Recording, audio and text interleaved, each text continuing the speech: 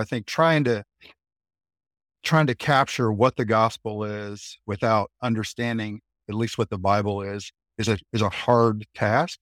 And then, like you had said, what the Word of God is, what this what this seed is, or what this essence is really challenging without the rest of it as well. And so, I think there's kind of a demarcation challenge.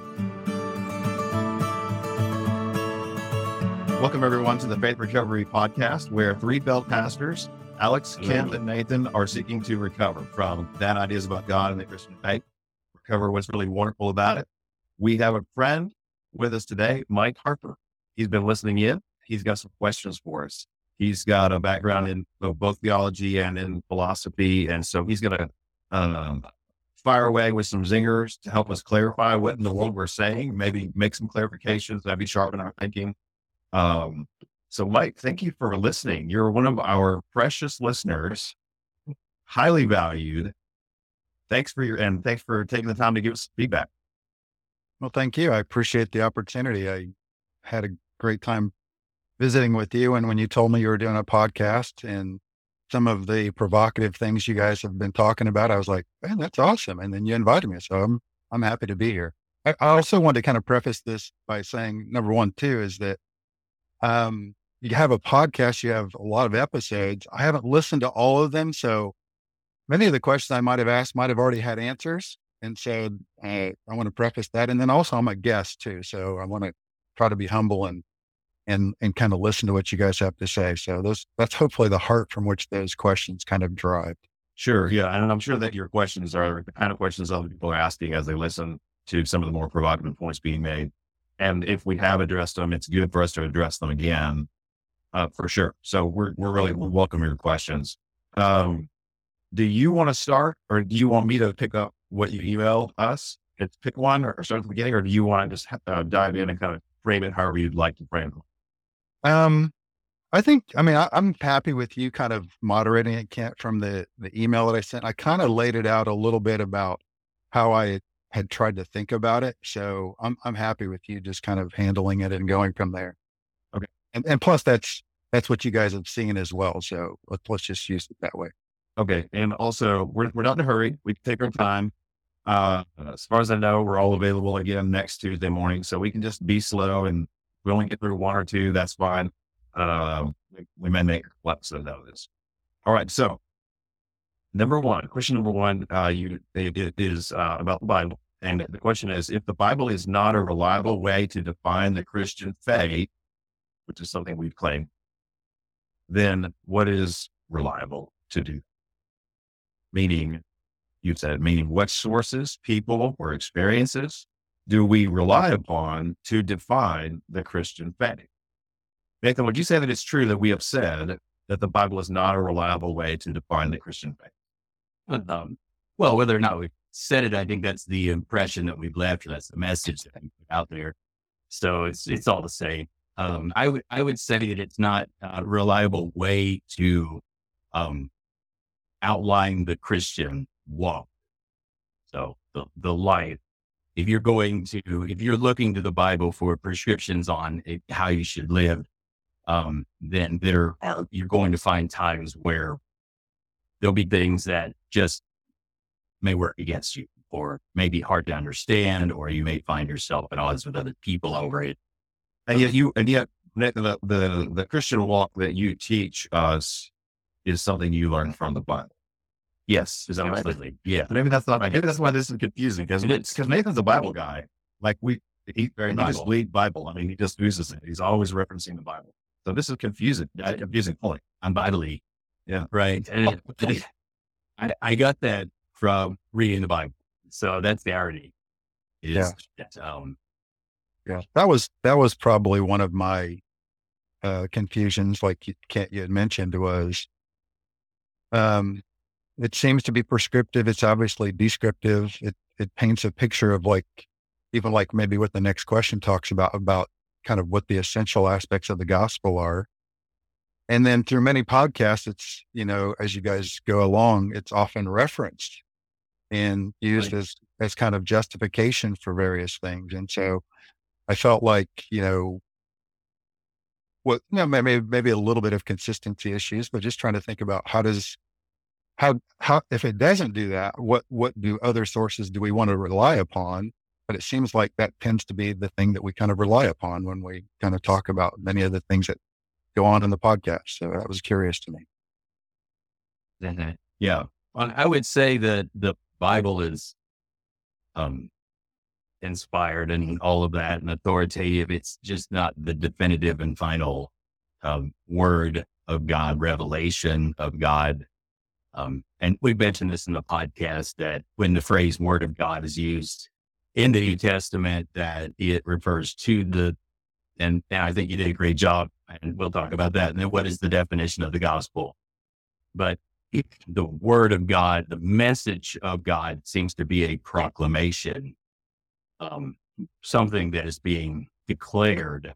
And Paul and the other, if we begin to say, well, this word of God. So in 1 Peter 2 or 1 Peter 1, where he says, you've been born again of incorruptible seed, as not of corruptible seed, but of incorruptible, as it is said, as it has been said, what is man, or the works of man is like grass and flowers, but the word of the Lord endures forever. And this is the word which you have heard, which was proclaimed to you at the beginning. And so there's this kerygma in the Greek, this preaching that constituted the word of God for the writers of the New Testament. And so when we speak of the word of God, we would be more biblical if by word of God, we meant the proclamation, at least most of the time. The author of the Hebrew letter speaks of the word of God as referring to the Psalms. And so certainly that which God utters is the word of God, but most of the time that message is the proclamation. And so we could say that the Bible is the word of God about the word of God, but the word of God is the ultimate, it is the revelation of God. And so if what we think we're reading in the word of God about the word of God disagrees with the inherent implications of the word of God, then we would say, well, we obviously didn't understand that right. So let's take slavery. Right? Let's go back in time and say, is slavery right or wrong? And we could go to the word of God about the word of God and say, well, slaves should obey their masters and everything like that. But then we go to the word of God and we say, but the people are of inherent dignity and worth, and that Jesus died for them and that his whole purpose is to set them free. So what is the final word of God? What does the ultimate word of God say? And now which one do we follow? Do we put on the gray suits and say, we're going to stand for the word of God? And then, but is that the ethic? Is that the ultimate ethic, or was that contextual? Was that something that bit a time? What do you see going on there in that argument that he's making? As someone who does ethics, within the sort of traditional philosophical framework, what do you see going on there in that argument? I think, part of it is, I think it's challenging to kind of decipher what that word of God is. I think that's maybe a theme of some of the questions a little bit too, is trying to get at, like, I think you've mentioned the word of God. I think also in some of the podcasts you've mentioned just even the person of Jesus being the word of God. And so trying to understand who this person is and the dynamic and the impact and understanding who he is a part of us living out the gospel. And hopefully I'm being true to what you guys have said in many times. And so I resonate with that. I think that that's really true. I also resonate, Nathan, with something you said is that the Bible isn't completely sufficient for living and understanding the Christian life. I think we can draw principles from it that help us apply and extend what it says to our normal everyday lives.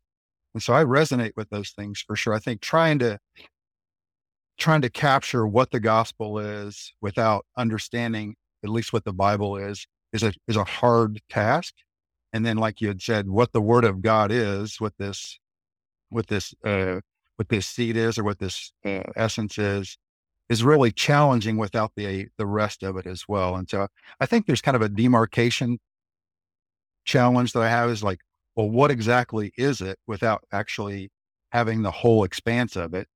It seems like we try to, or at least in the conversations you've had, you've tried to boil it down to something, but then, you know, that's the challenge is it's boiled down to this, but then how do we know that's what it is? And then without actually using the full extent of the rest of it, that's been a challenge I had. And then I think, I think the other aspect of that is, and I'm glad you used the example of slavery is like, how do you build an ethic off of this? And I think, um, the, the challenge is how,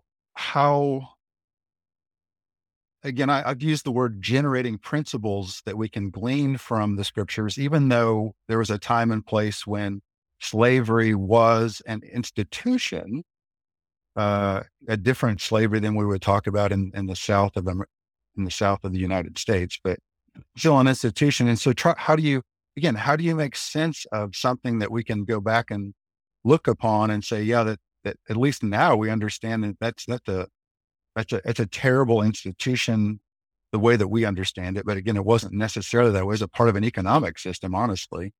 And so how do you make sense of that though? I think that's still a fair question. I think there's ways that we can look at the Bible and interpret that and understand it and understand why it remained in place with the intention that that would not be the ultimate way that God would want to unfold his economy ultimately. He's willing to allow it given the economy that it was in, but he would prefer obviously that there would be something better than that. Yeah, I agree. It seems to me that in having these conversations, say, with skeptics who would say, well, the Bible is in favor of slavery. How do you counter that if the Bible is the final authority in all matters of faith and life? And then we're left to kind of argue the Bible against the Bible. And that it seems to discredit us a little bit when we're dealing with unbelievers. In other issues that are more nuanced, say women's roles in the church, where we're still going. We miss out that if this were 1860, we'd be having a heated conversation about whether slavery is enforced in the Bible. Wouldn't all assume that it's not. We'd all, some of us would be very vehement that we're really going to obey God and we can't be against slavery,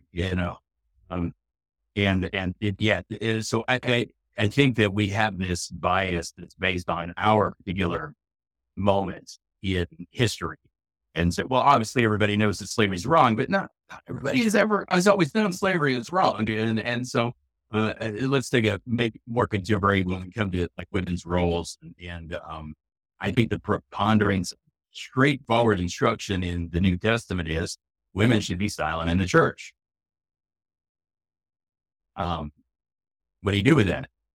And maybe you just say, well, women should be silent in the church and they can be CEOs and president of the United States. But when it comes to church, they need to put on a dress and cross their legs and bring a covered dish and let's go back and live on the prairie, and so what do we do? Yeah. So using that example, yeah, I agree. I think that's probably one of the more challenging aspects too. I haven't worked that out myself in terms of how to answer that question per se, but I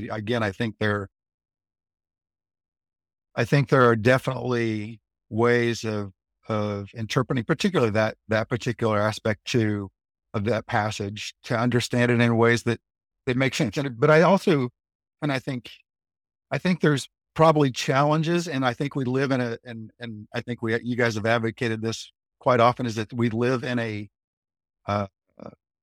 culture, a church culture, where there are certain issues like this one, probably where there's probably some liberty. And again, maybe there's even more of an internal debate sometimes about this particular issue. We see it in a variety of different ways. And I think you're right. From the outside looking in, I agree that it could be very, very confusing, if not, seen as immoral from the outside looking in. But I think on the inside, I think it continues to be kind of an internal debate about how we look at the role of women and men and leadership and authority. is super challenging. I agree. I totally agree. I think I want to continue to do work in that. I mean, uh, we just encountered this at the church. It's funny you guys talk about being 3 failed pastors. I'm probably somewhat of that because our church closed recently as well. But we had this issue probably about a year ago. We had to try to kind of walk through some of those issues. And again, we didn't do a super in-depth type of understanding of this, but we did spend some time talking about it. And I hope within the realm of Christian, we can see that there is things that we do disagree about and that there's liberty in that. And I think that's one of the things too, is just trying to, what are the things we're going to stand upon and be, stand firmly upon and be together about versus things that it's definitely difficult to come down on a hard stance. And we have some liberty about those things. So for sure, I think it's a good issue to bring up and talk about. Yeah. Well, it's semantically, I'm just an ideologue. And so for me, semantically, if you say the Bible is the final authority in all matters of faith and life, and there's several very definitive passages that say verbatim, women should be found in church, that is equivalent to everything else. It would say, well, that command is not as authoritative as this one that says we should love our neighbor. Where do we get that? How do we arrive at that if we say the Bible, by virtue of it being in the Bible, it is the will of God? Now, no, you don't have liberty on that. And don't you dare try to innovate in that or deviate in that, or you have become factious and heretical and all of the things that the Bible condemns. And so it becomes a challenge. And I'm saying this as somebody who came from a very legalistic, like I split churches over women wearing the veil during prayer. Okay. Why? Because 1 Corinthians 11 people, we just had to do what it said. And I thought I knew what it said, and I still think I know what it says. So there you go. But, how do we disobey passages in the New Testament, like women should cover their heads when they pray, and continue to call ourselves faithful Christians along the way? So I think everything I was aware from your. Well, let me say how we do that in the church today. One of two things: we disobey certain passages by observing.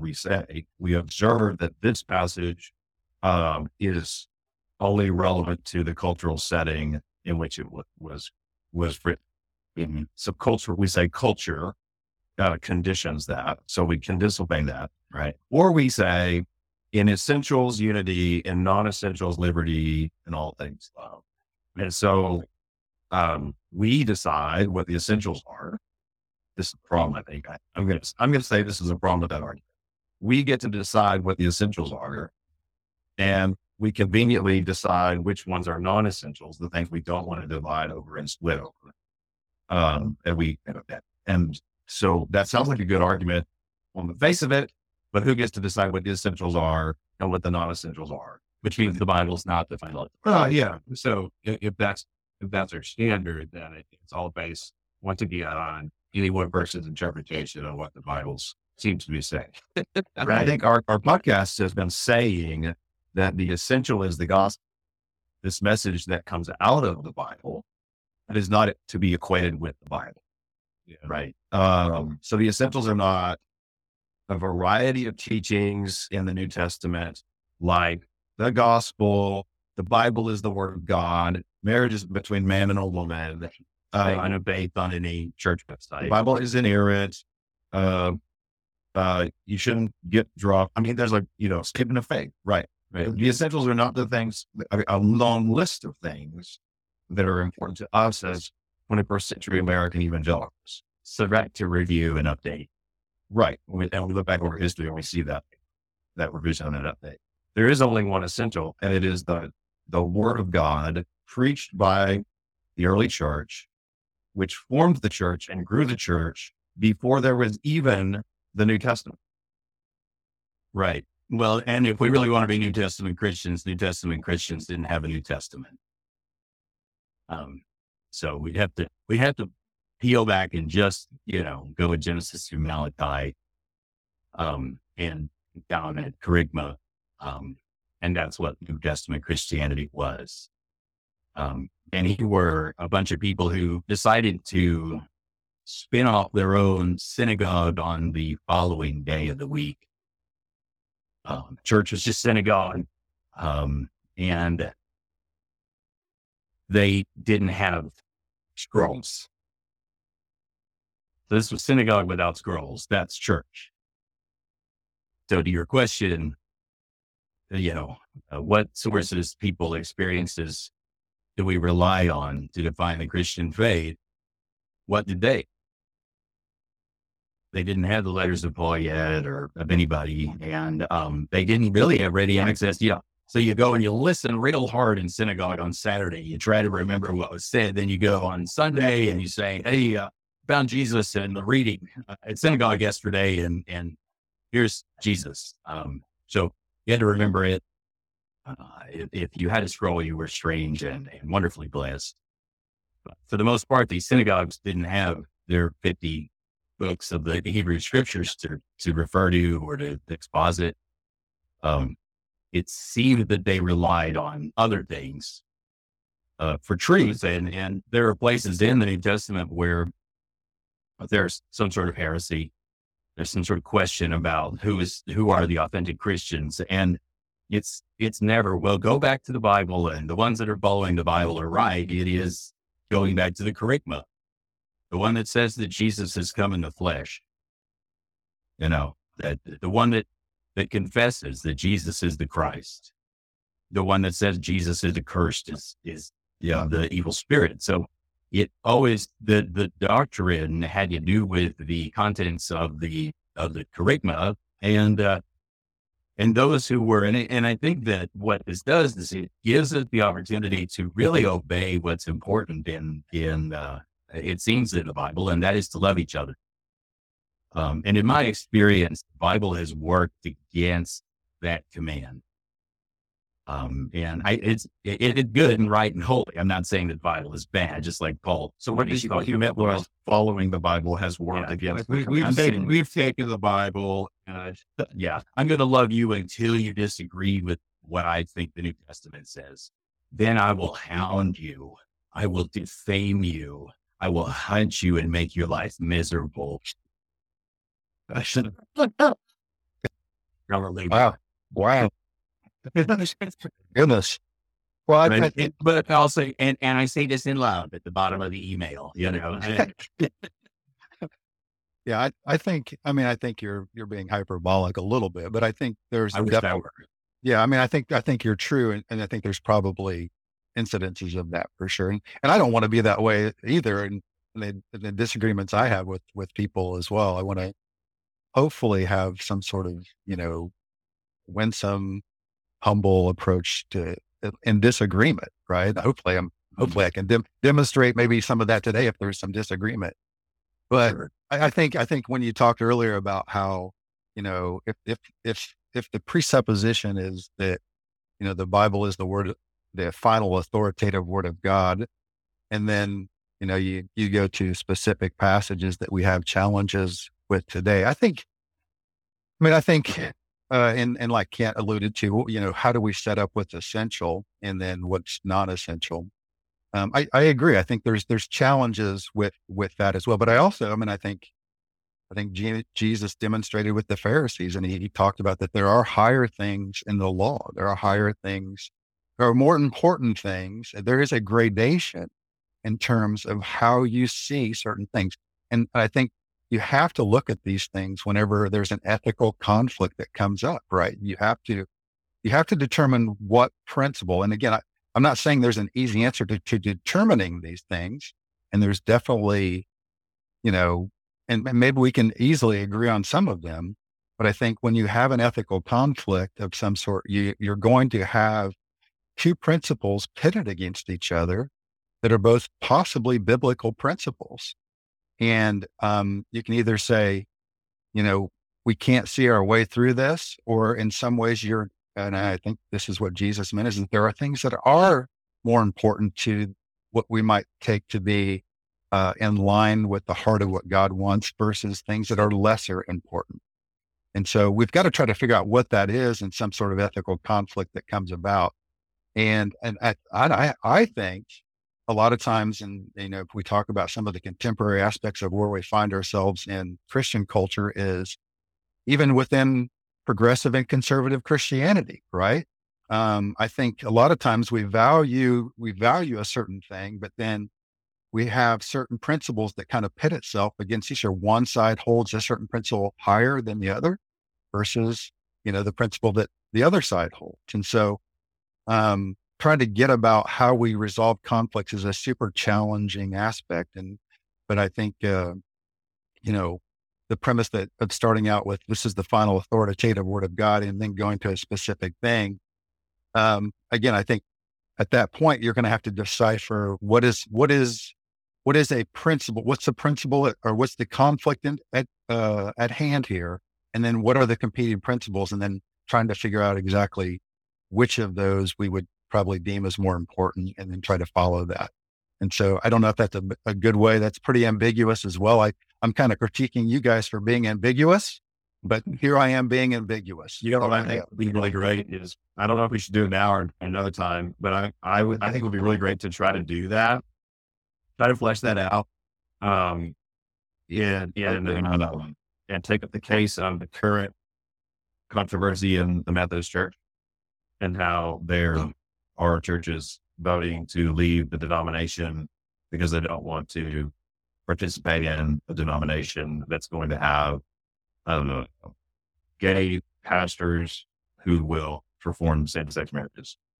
I think that's a really, really great case study for us to sort of try to work through all of these competing principles, competing priorities, differences and disagreements, and how you handle them. Yeah. Should we do that? Hey, someday.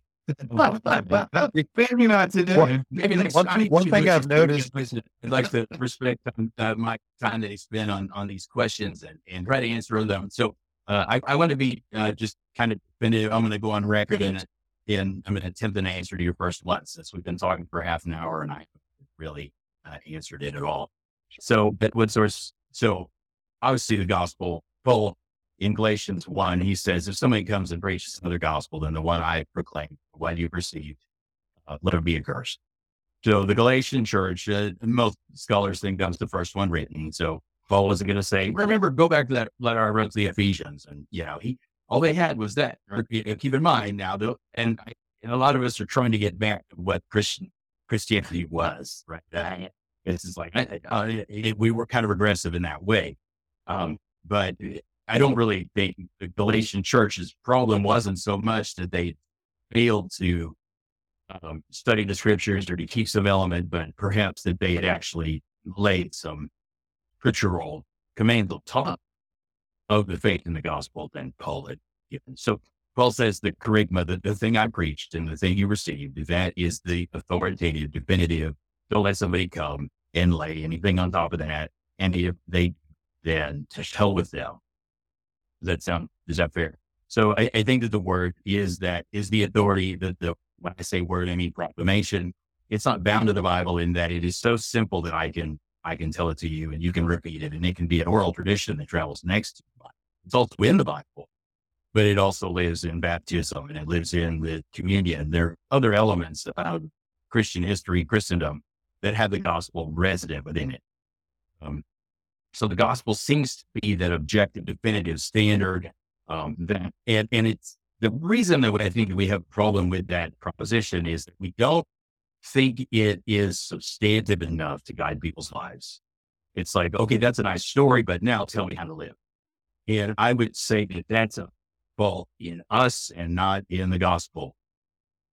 That most of the New Testament, as I read it, is Paul expositing the gospel into circumstances. Yeah, maybe a very cultural snapshot of place and time with the Galatian church or the Ephesian church.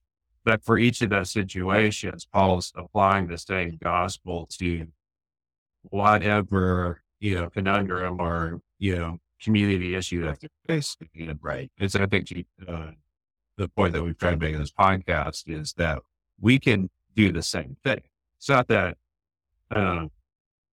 scripture is not useful or can't have things that we draw from. And I think the New Testament writers, even Christ did this in his own teaching.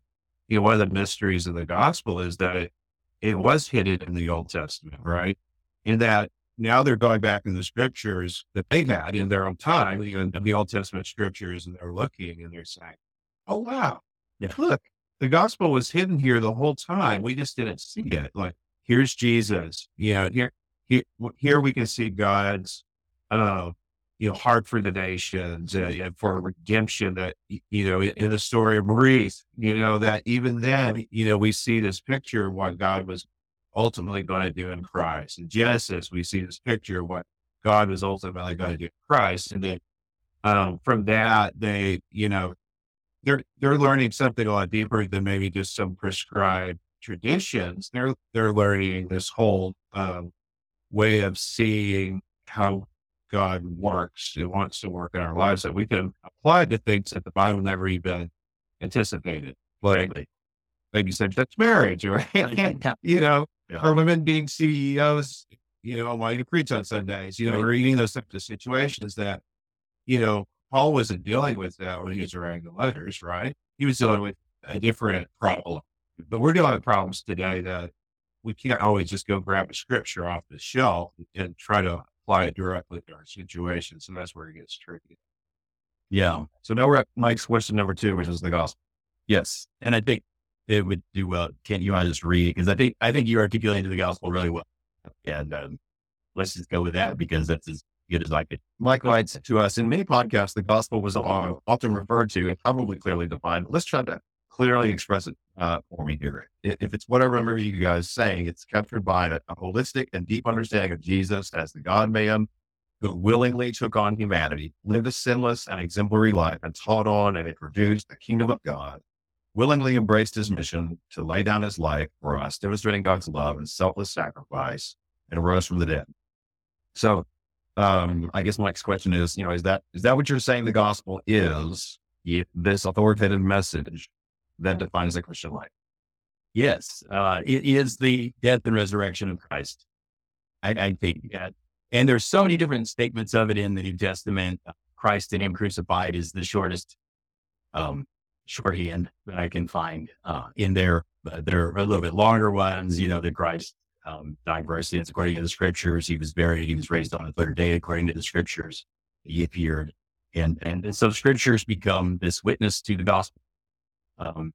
Obviously, Paul's referring not to the New Testament, not to 66 books, but to the 50 books, 39 that we have now. But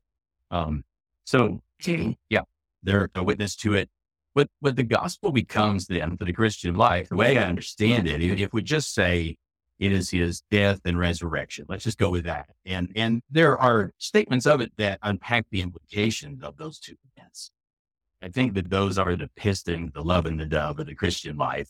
And then how we understand the implications are the depth and a reading of scripture, new and old, give us that depth. But the perimeter of the gospel is Jesus' death for our sakes and his resurrection. And so in Romans, I like this. In Romans chapter 6, verse 17, he talks about how they used to be slaves of sin. And in Romans 6:17, he says, but thanks be to God that though you used to be slaves to sin, you have come to obey from your heart the pattern of teaching that has now claimed your allegiance. Now, when I was in the Church of Christ, we saw the pattern as Matthew through Revelation, every command, example, and necessary inference. That was the pattern. So don't deviate from the New Testament and my hermeneutic of it. That obviously was, trod and a completely erroneous idea. But what pattern had they come to obey? If you scooch back earlier in Romans, he says, don't you know that all of us who were baptized into Christ Jesus were baptized into his death? And therefore we're buried with him through baptism into death, in order that just as Christ was raised from the dead through the glory of the Father, we too may live a new life. So there's this pattern, death, resurrection. And then he's saying, now count yourself dead so that you can live a righteous life. And he's saying all of this in defiance to what the previous religious group had as their Bible. He's saying you're not beholden to the instructions in the scriptures so that you can live a righteous life.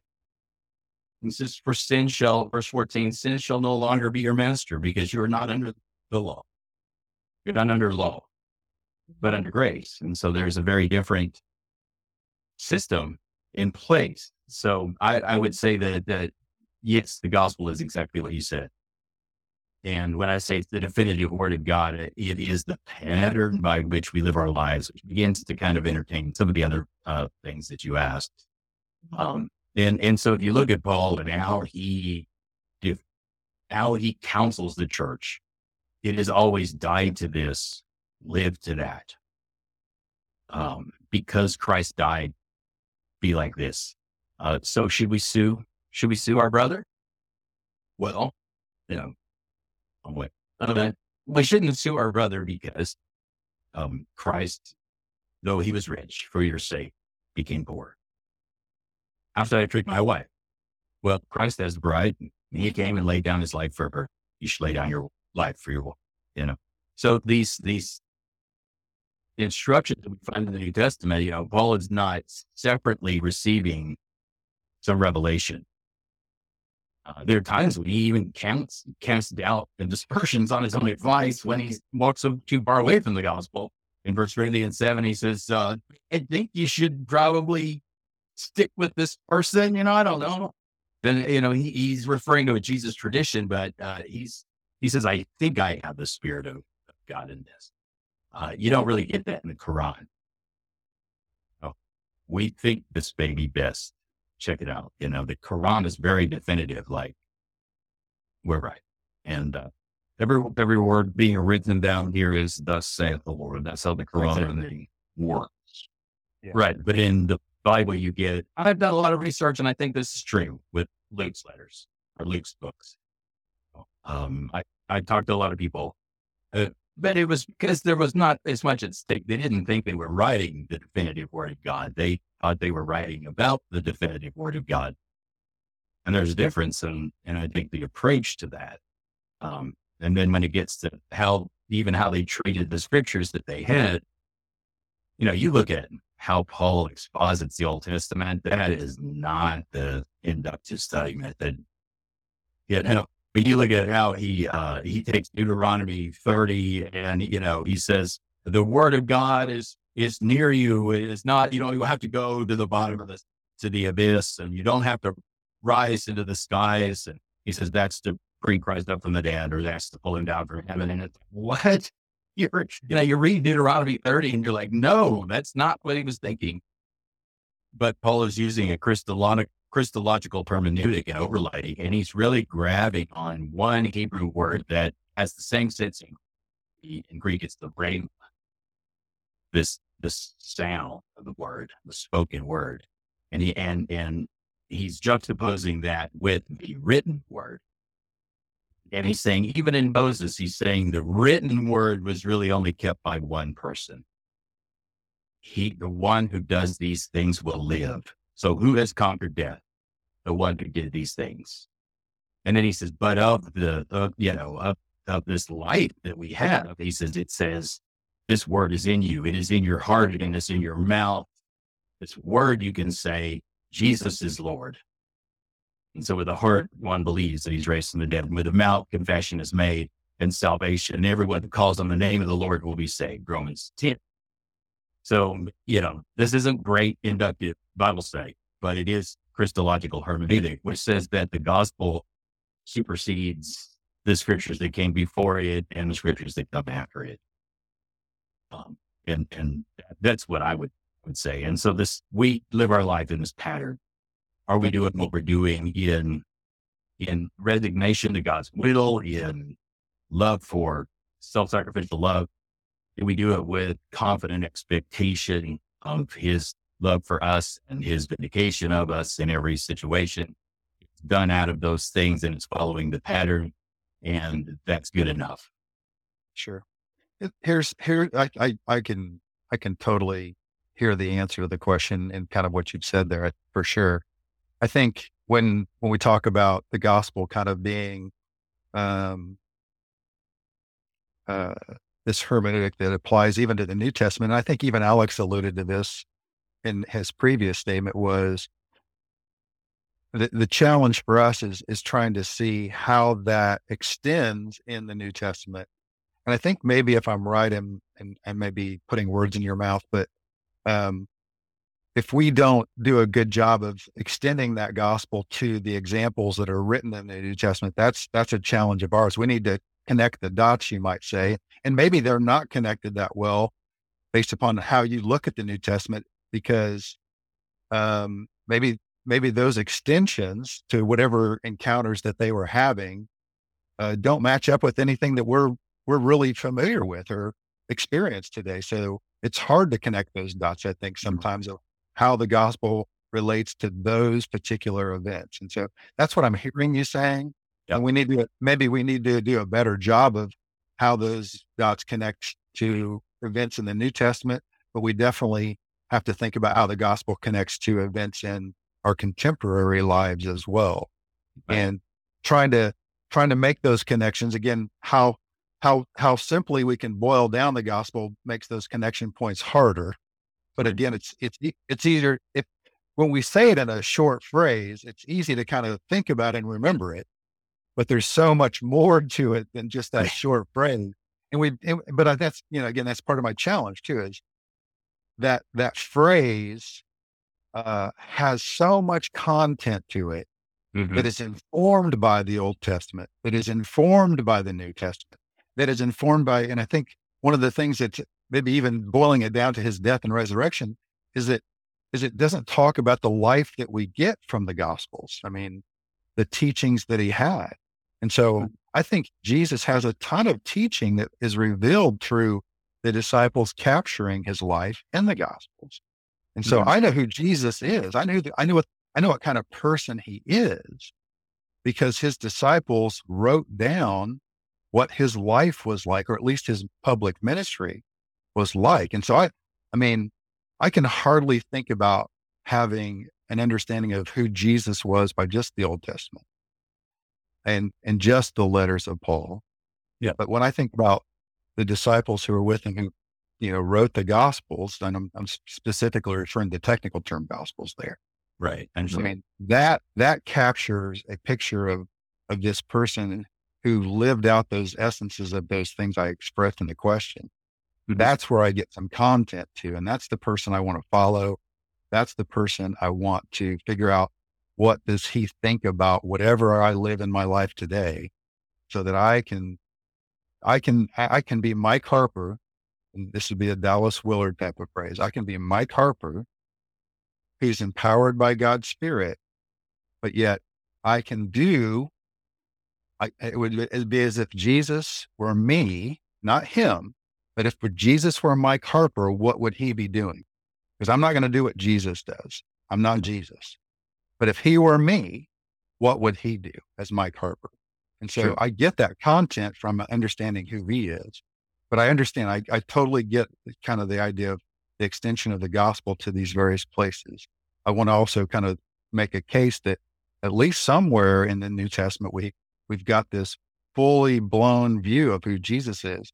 Because I think the disciples, tried to capture who that was for the sake of perpetuity. They knew that they were not going to, not going to be able to transmit this completely orally, but they had a high history of the written word of God. And I think God has a place for writing these things down and inspiring men and women to do these things. So for sure, I want to see that place carved out as well. That's a good answer to the first couple of questions there, I think. Yeah.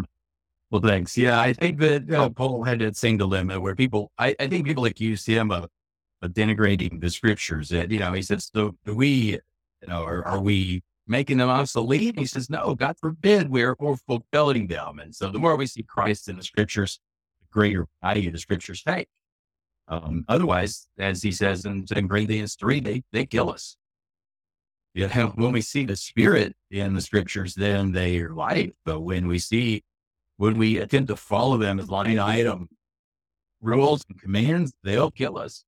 And we're celebrating there. I think that Jesus, the reason that 55% of all Jews are atheists, I think, is because they haven't seen the value of their own scriptures. Christians, we kind of absconded with their Bible, but it's only in that fulfillment, in seeing the Spirit. When Paul says, hey, it's the Spirit of the law that matters. And he says, and the Spirit is Christ. The Lord is the Spirit.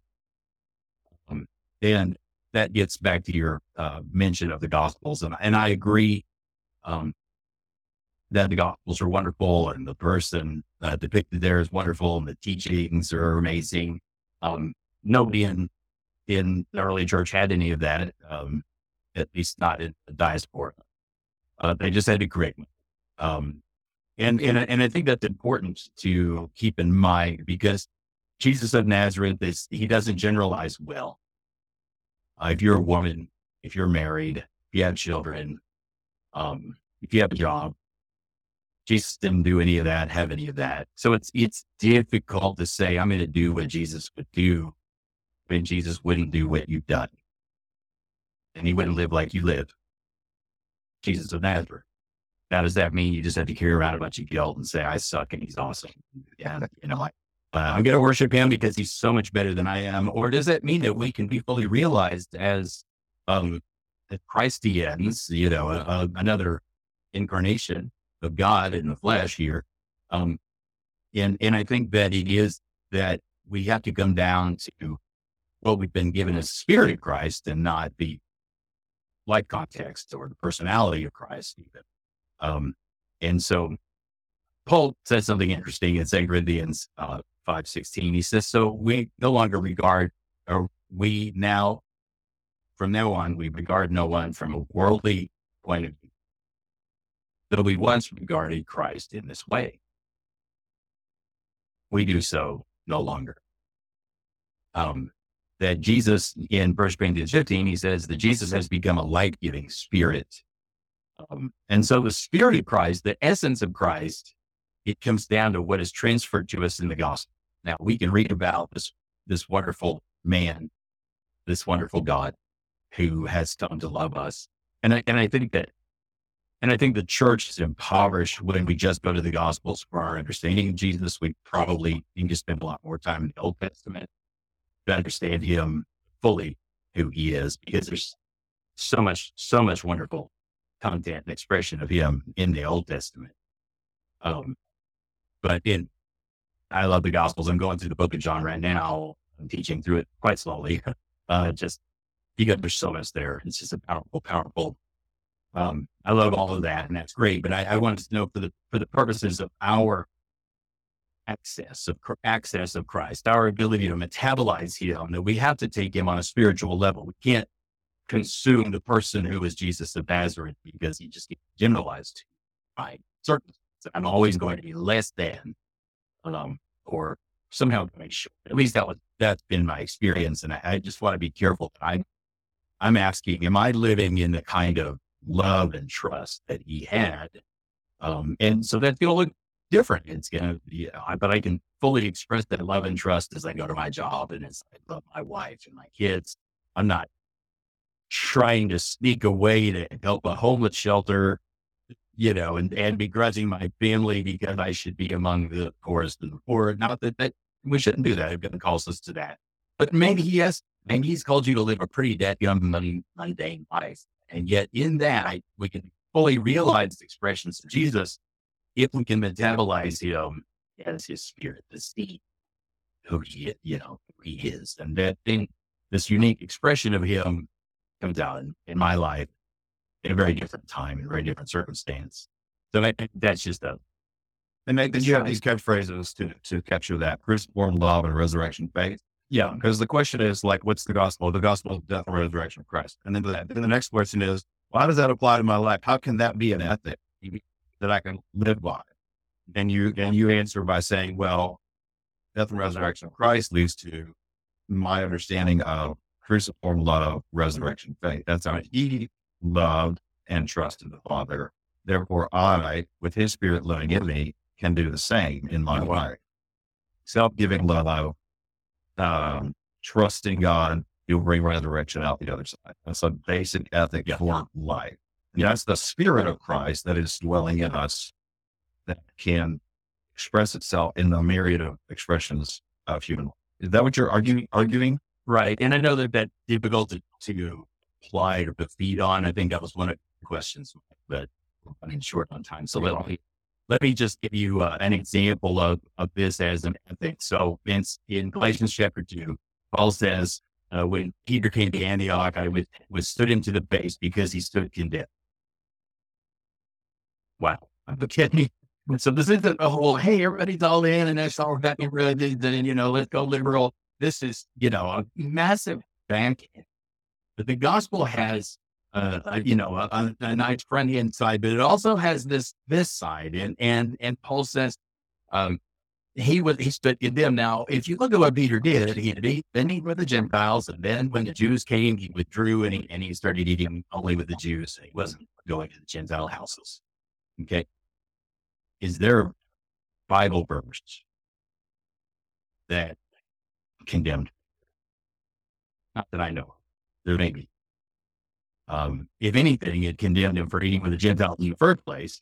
But that wasn't Paul's problem. Paul's problem was his duplicity. Okay. Now, why would someone be duplicitous? They were trying to account for their circumstances, right? Trying to control the outcomes of their life to ensure that perhaps they weren't rejected or shamed by a set of people. Well, does that come out of ultimate trust in the God of the resurrection? No. Why was Peter condemned? Because he broke the covenant. He acted in unfaith. And Romans 14:23 says, whatever is not of faith is sin. He says, if you eat meat, eat it in faith. If you're a vegetarian, be so in faith. And so the specifics, he even says, hey, the right answer is eating meat's okay. Unless you can't do it in faith. Then it's wrong. It's a sin. And so there's this is a very structured and unyielding standard. It's just based on our motive. And so, hey, I'm going to a lot of things. If you tell me I'm doing this in faith and I'm thanking God for it, what can I do? Like, I'm not going to judge you for that. If it's obvious that you're not doing it in faith, like you're being duplicitous or in some ways Peter was, then we should call you aside. We should get in your grill. And we don't need book, chapter, and verse. We can say you're not living the gospel. You need to repent.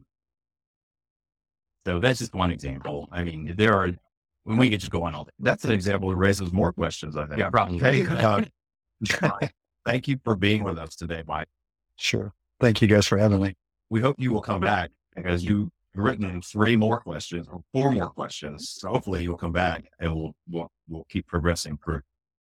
That's all the time we've got for today.